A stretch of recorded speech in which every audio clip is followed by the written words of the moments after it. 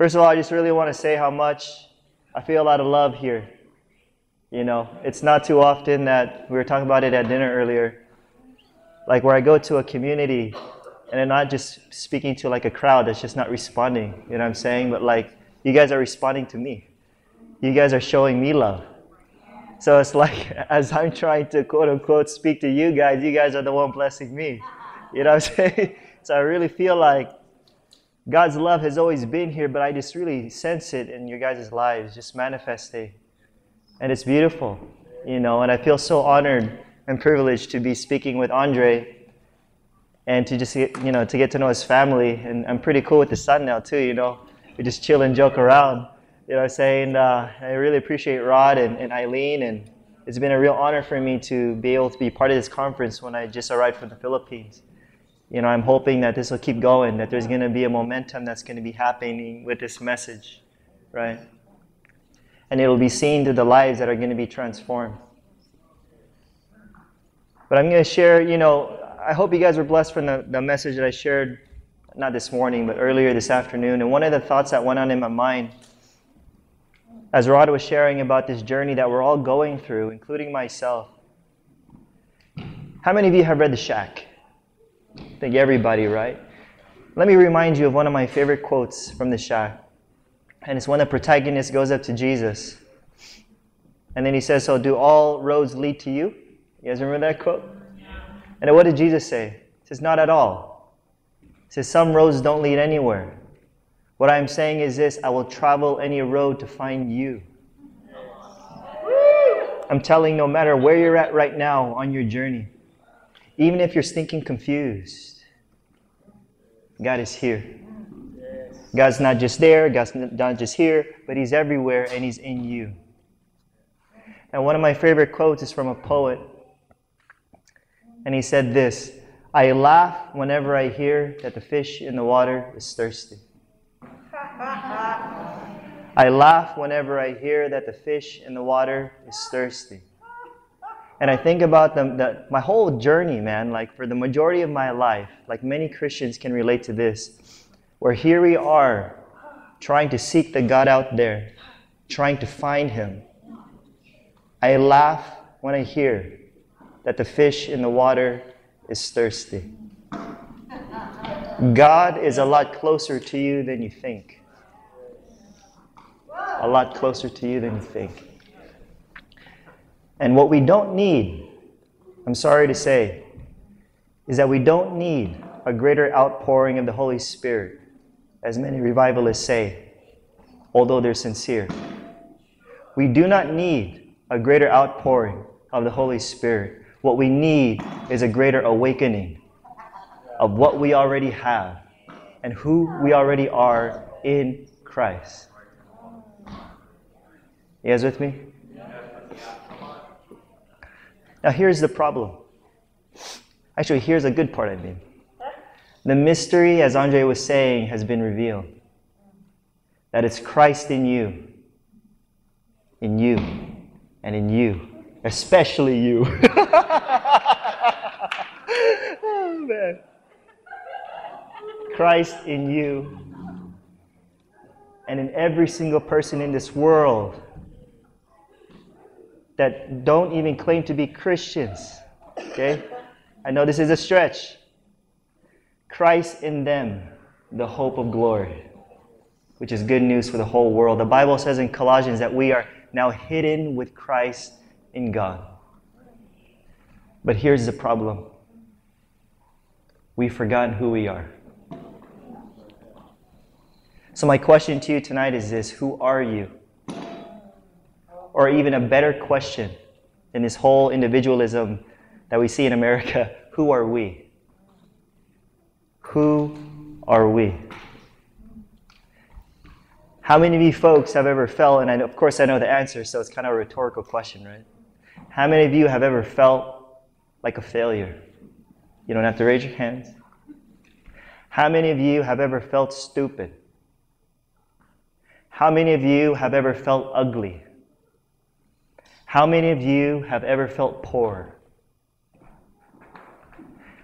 Now here's the interesting thing is, folks, once you start to believe those things, what does that do to you psychologically?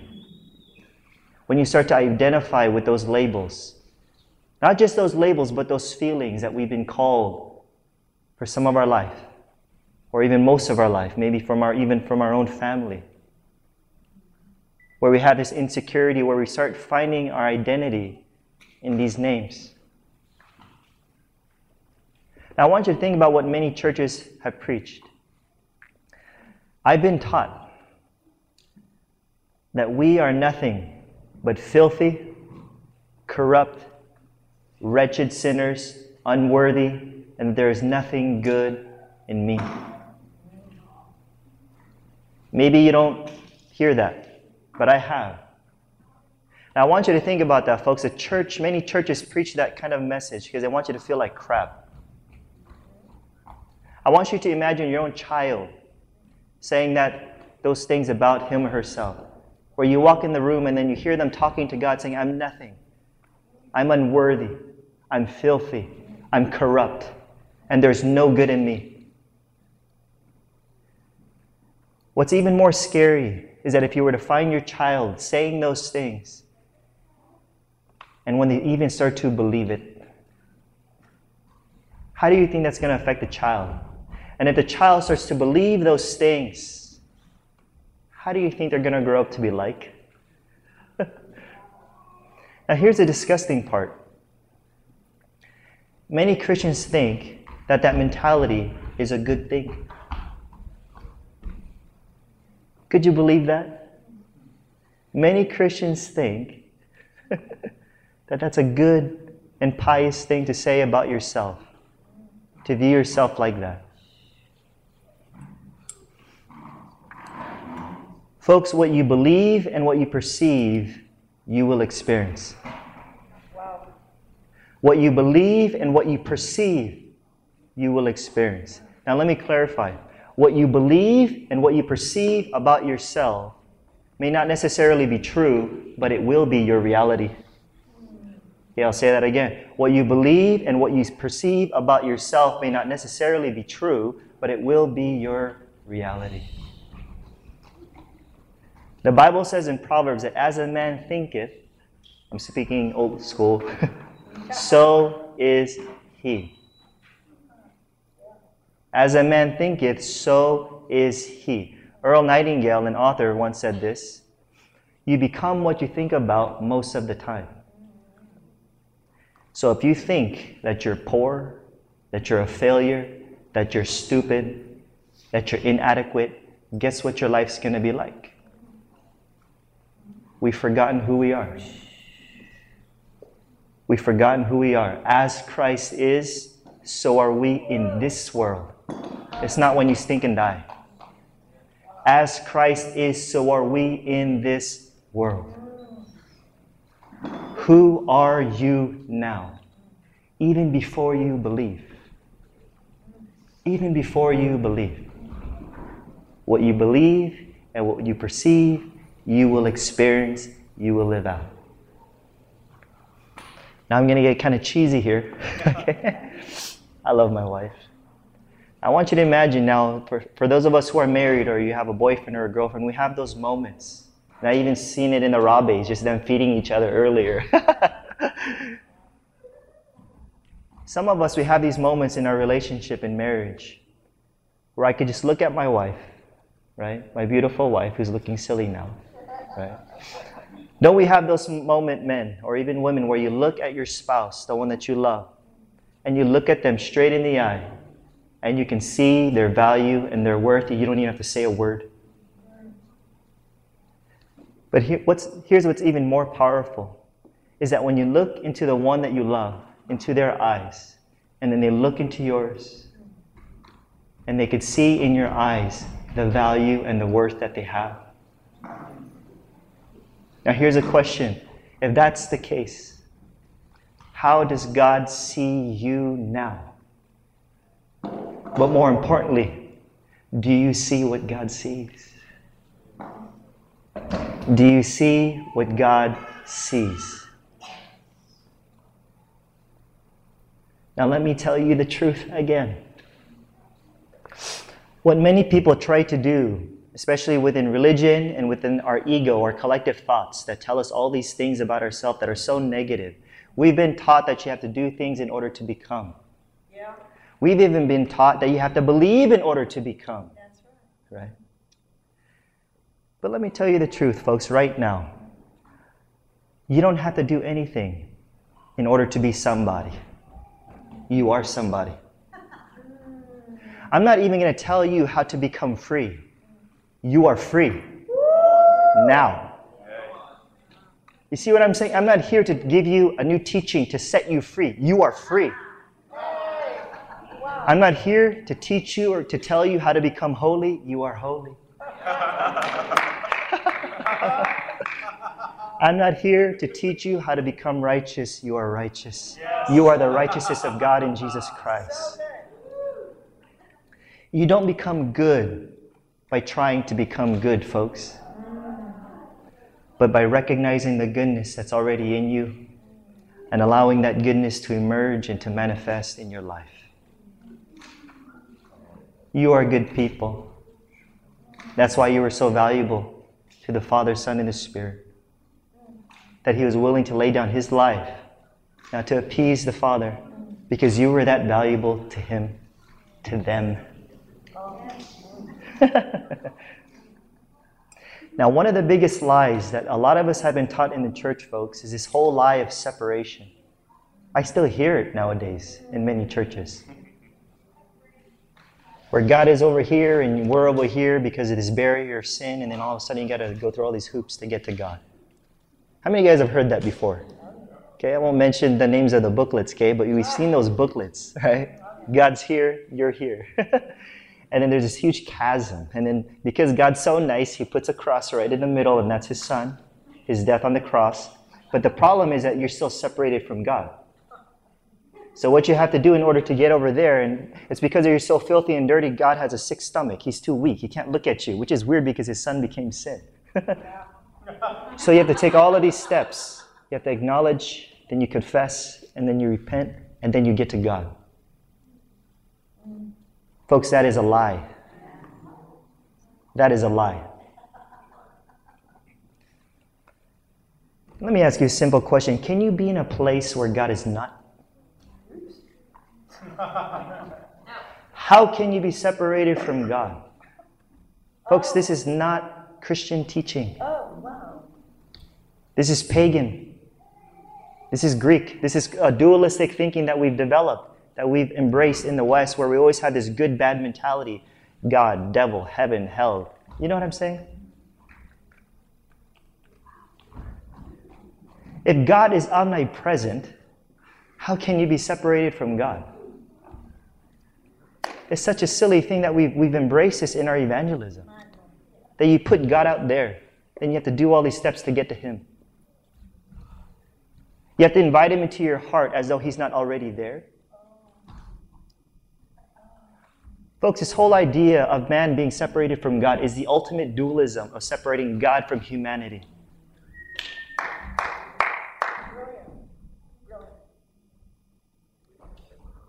God is everywhere. Everywhere. Even in your hell, as Andre was saying, even in your hell, He is there. That's why He's able to identify with you. Isn't that just bad news that even in your hell and in your sin, God's not there? That's the when we would need Him the most. And as Andre was saying earlier about that's why he cried out, my God, why have you forsaken me? Because now he could identify with you. He says, I understand you. Because we've all felt forsaken, all of us, including myself. Folks, the gospel begins with union, not separation. There's no good news telling somebody you're far away from God. Now here's a couple steps on how to get to Him. The good news is already tell Him that He's already there. He's already in your heart. Which is why you even got to that point of experiencing and wanting Him to come into your heart, whatever that means. And that's why one of my favorite quotes is from a poet named Khalil Gibran. Okay? And one of my favorite quotes is like this. When you love, do not say that God is in my heart, but rather say that I am in the heart of God. Because love pursues you first. God pursued you first before you even tried to pursue Him. Before you even tried to find Him, He found you. And His whole journey is not about trying to get closer to God. The Bible says that you've been seated at the right hand of the Father. How close do you want to get? And it's these lies of separation that I was talking about earlier, which creates so much evil in this world. Folks, can you admit, when you feel separated from God and from people, or when you feel abandoned, what do we do when we feel alone? Stupid things. Do you realize that, folks? What we're doing when we're teaching these lies of telling people that they're far from God is that you're making them worse. You're letting them think that everybody has abandoned them, including God, because of their sin. Folks, sin cannot separate you from God. You know why? Because His love is greater. His love is greater than your sin.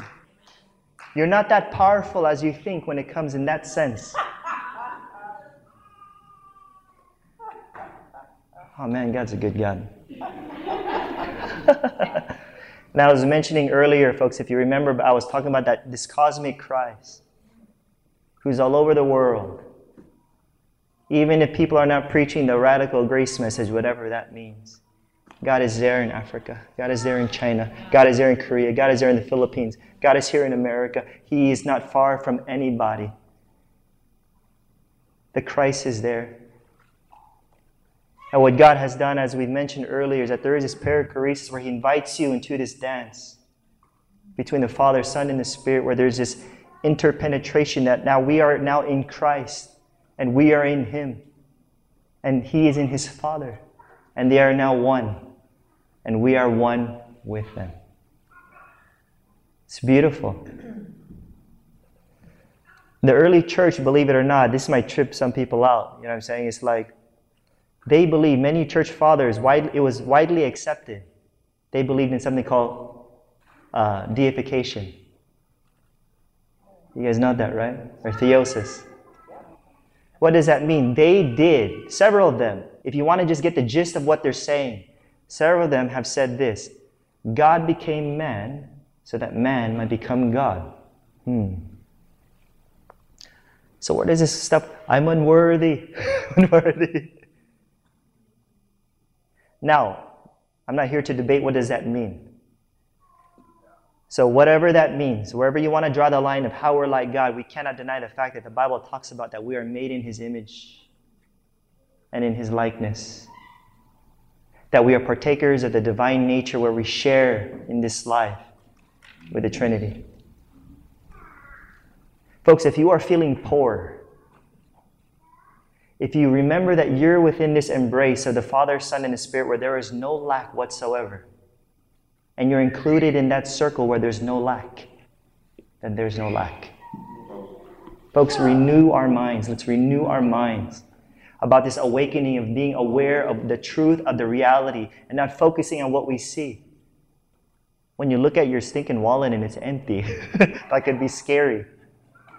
But when you know that your abundance and your source, and I could ask you, where did you come from? Where does money come from? Where does this world come from? It all comes from the same source. It comes from God.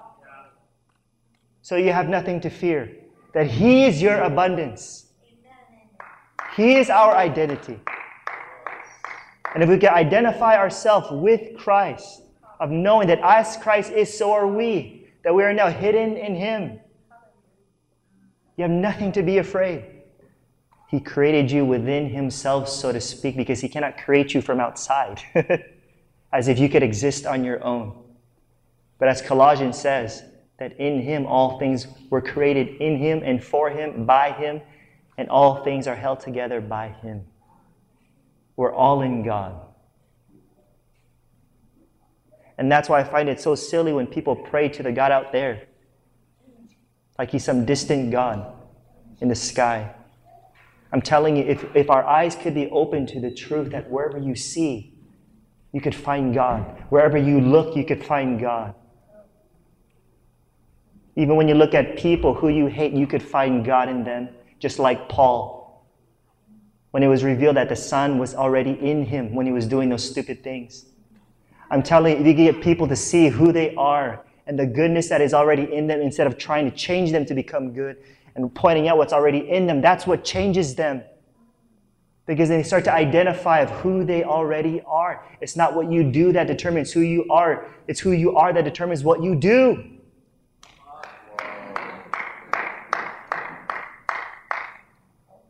You're righteous, folks.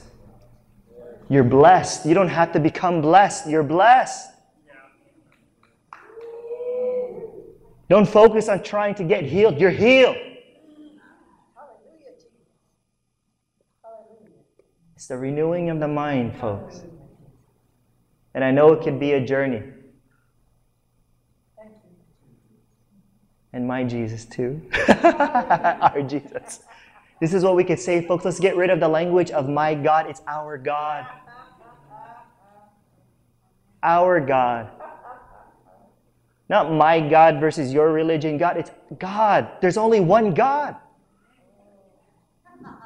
There's no such thing as those other religions worshiping false gods. There's no such thing. There's only one God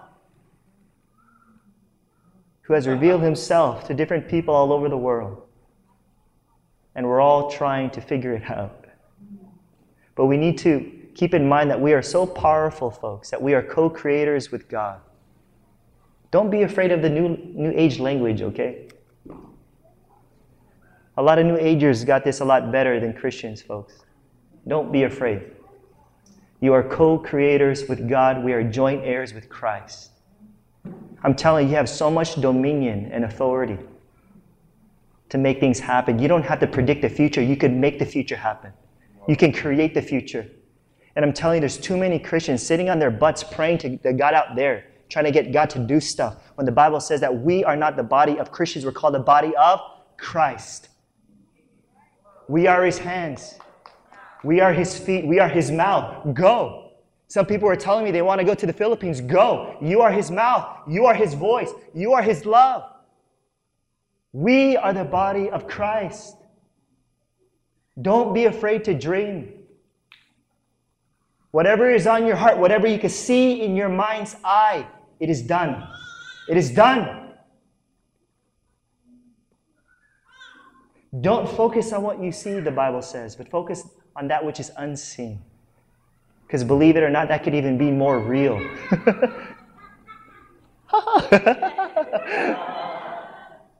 It's the joy of the Lord. And folks, I don't want to keep this too long because I'd like for us to do a Q&A, and Andre did such a good job. It might have stirred up some stuff in you. I don't know, right? But we want to answer a couple of questions. Okay? Is that okay? So Andre, please join me. Let's give it up for Andre, man.